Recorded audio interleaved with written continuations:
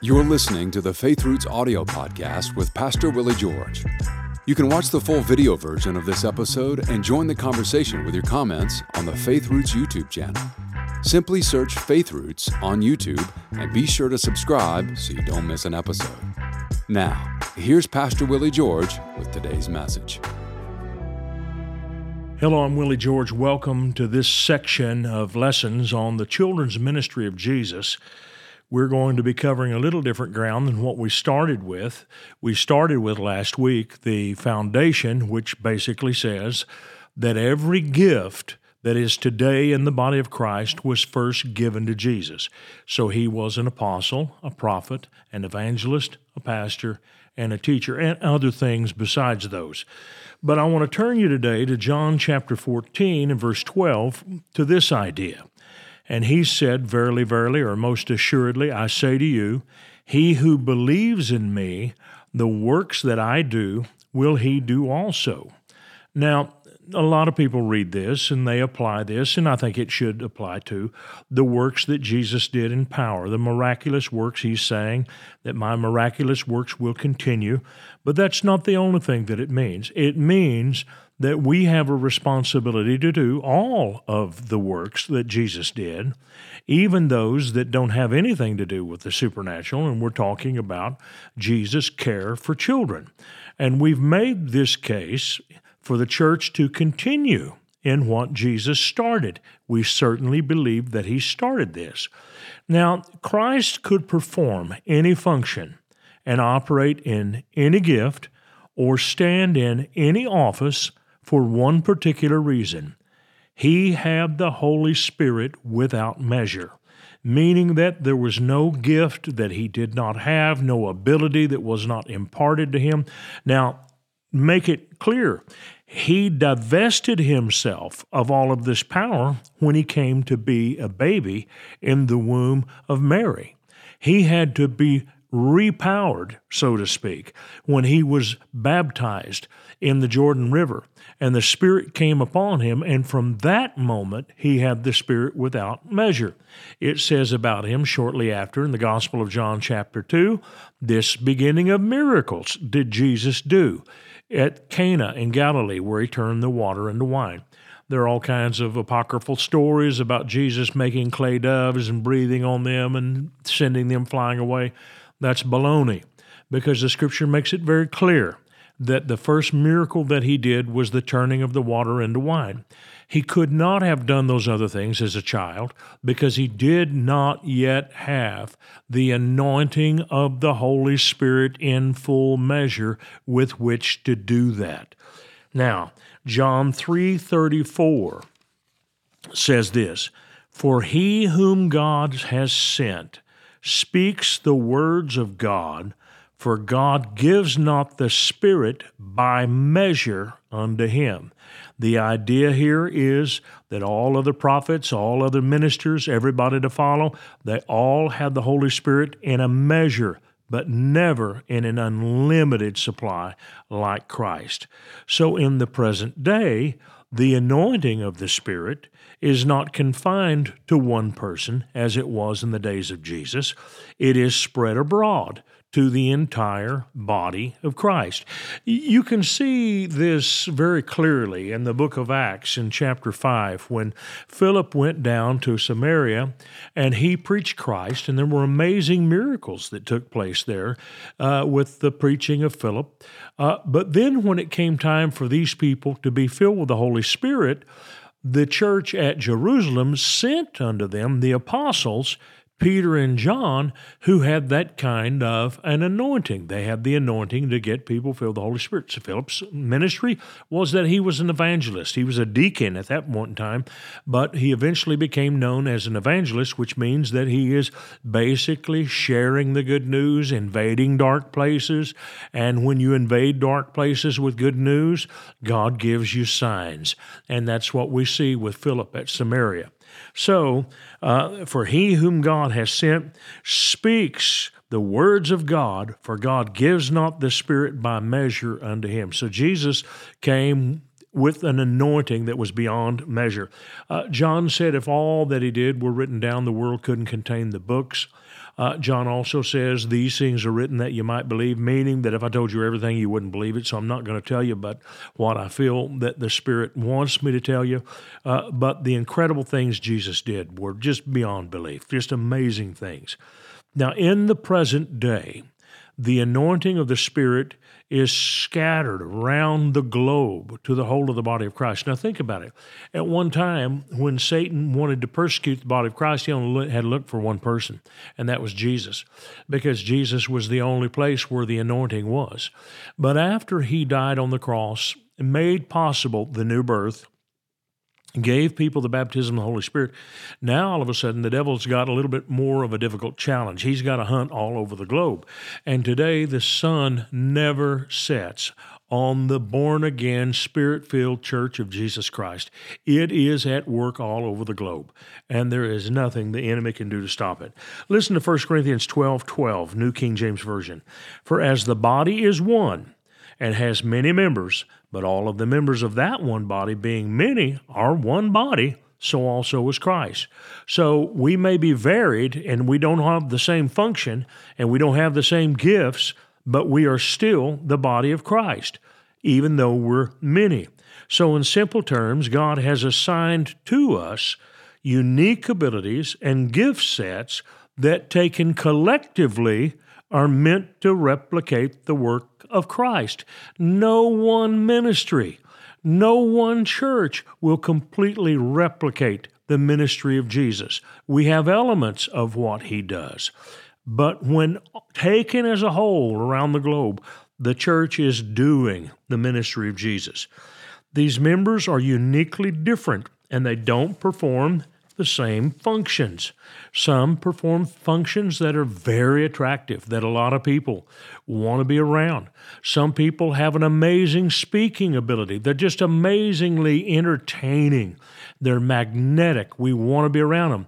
There are other people who may be every bit as important in terms of what they communicate. They just may not have that same magnetic communication ability. That doesn't mean they're not important. Listen to what the Scripture says about this. 1 Corinthians chapter 12, verses 20 through 26, and I'm doing this from 26 translations. And 26 translations is a collection of 26 totally different translations of the Bible.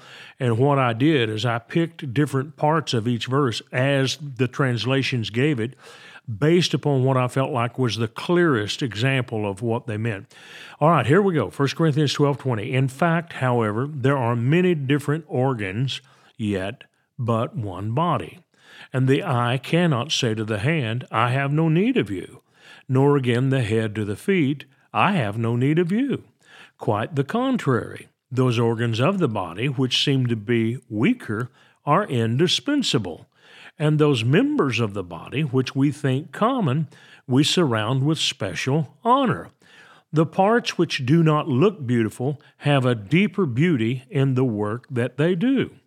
Whereas the beautiful need no adornment, but God has combined the various parts of the body, giving special honor to that which needed it most, that there might be no division in the body, but that the members should have a common concern for one another.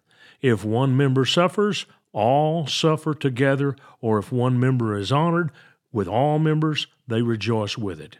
So what you see is the members that are the most visible. And as you look at the human body has certain parts that are very visible, that are certainly attractive. They need to be on display. We see them. And we see the hands, we see the arms, we see the face. So these are on display. Other parts of our bodies were meant to be covered. They do not need to be exposed. One of my favorite preachers was a great big heavyset guy, and he certainly didn't need to be preaching with his shirt off, nor did the skinny guy for that matter. But the point that I'm making is that there are certain things that just have a beauty about them that can be uncovered. And there are some people that are so beautiful in the way they are gifted, in the way they communicate, that they're the kind of people who can be displayed openly in the body of Christ. Then there are other people who what they do is completely behind the scenes. It's not exciting what they do. I think about all of our business administrators and our people who deal with the money and who have to do the counting and the planning and the business side of things. And a lot of times they do not have the greatest personalities, but they have an inward discipline to help guide the church into financial stability. And so they're very necessary. They're part of the body. They have a totally different function than those who are gifted speakers, but they do have important assignments. And so what you see is that there are some parts of the body who do their thing in private or where they are not seen, were not meant to be seen, and children's ministry is certainly that kind of thing. Now, I would always do things to highlight children's ministry, but when I did children's presentations to the adult church, I almost never did the whole thing unless there was a special service where everybody knew coming in, this is going to be a family service. And I used to do those in churches all over America. We called them Gospel Bill rallies. And we did them knowing that 60% of our audience would be adult, but 40% children. And although we did teach the children, we also kept in mind we had adults there. So what we did was we created a little bit of a hybrid service that would be appealing to both. And it was fast-moving enough that both enjoyed it.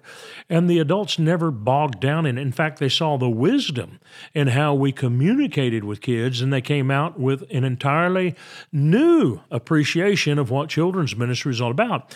And here's another thing that happened. I know how I felt as a young man when God began to deal with me about children's ministry. I thought, is this because I can't do it with adults, that I can't function with adults? And the Lord had to show me, no, this has nothing to do with that. You are going to do this because it needs to be done. It has nothing to do with your lack of ability in ministry with adults. And so when parents came with their children to my Gospel Bill rallies, they saw that I was communicating effectively and with wisdom, and that it was well thought out. It was very tastefully done. And you know what the result was? Loads and loads of men said, I could do that as well, and I'm going to be involved in kids' ministry. I gave loads of men permission to be involved with children's ministry. I'm not putting women down at all when I say this, but women have always yielded to the call of God for ministry to kids. They've always been there. They've held the door open for us. It's the men who counted themselves too sophisticated or too masculine or too whatever. So they stayed away from this. But that's why God used me. I'm a man's man, and a former football player and an outdoorsman and rugged and bench press almost 500 pounds, not anymore, but used to. And as a result, there were loads of men who wanted to be a part of the children's ministry because they saw that in me. I gave them permission to do that. So this is the kind of thing that God does. God uses certain elements of his body, and in order for them to be able to replicate, we have to put more honor on them. And so when I would go to these churches and do my Gospel Bill rallies, what was happening was the Holy Spirit was honoring one of those areas of ministry that was unseen and hidden most of the time, but he was giving it an abundance of honor in order that it might be celebrated and in order that more people might participate in it. So, the person who thinks, that children's ministry stuff, I couldn't do it, it's not important, you're making a mistake. Just because you don't do it or because you don't see that value in it, that doesn't mean it isn't important. It's very important. And here's what I've seen. You give it a little time and you'll see it's important, because your church will wake up one day and there won't be anybody to lead it because you didn't make an investment in the next generation. And that is when you realize, okay, we should have done something. Well, that's all the time I have for this one, but we will not finish. We will be here tomorrow, and I hope to see you then. I want to thank you for watching our podcast today. And if you really liked it, would you please give us a little thumbs up by clicking on that sign down below? And then I would encourage you to subscribe to our channel so you don't miss any of our future podcasts, because they're all going to be good. And if you would like to support us financially, either with a one-time gift or recurring gift, you can do that by clicking on the link below or going to myfaithroots.com. Thank you so much for watching this program. We hope this message has been a blessing to you. Ratings and reviews help us reach more people, so take a moment to leave a review on your podcast app and consider sharing an episode with a friend or family member that needs to be built up and encouraged in the Lord today. Thank you for listening.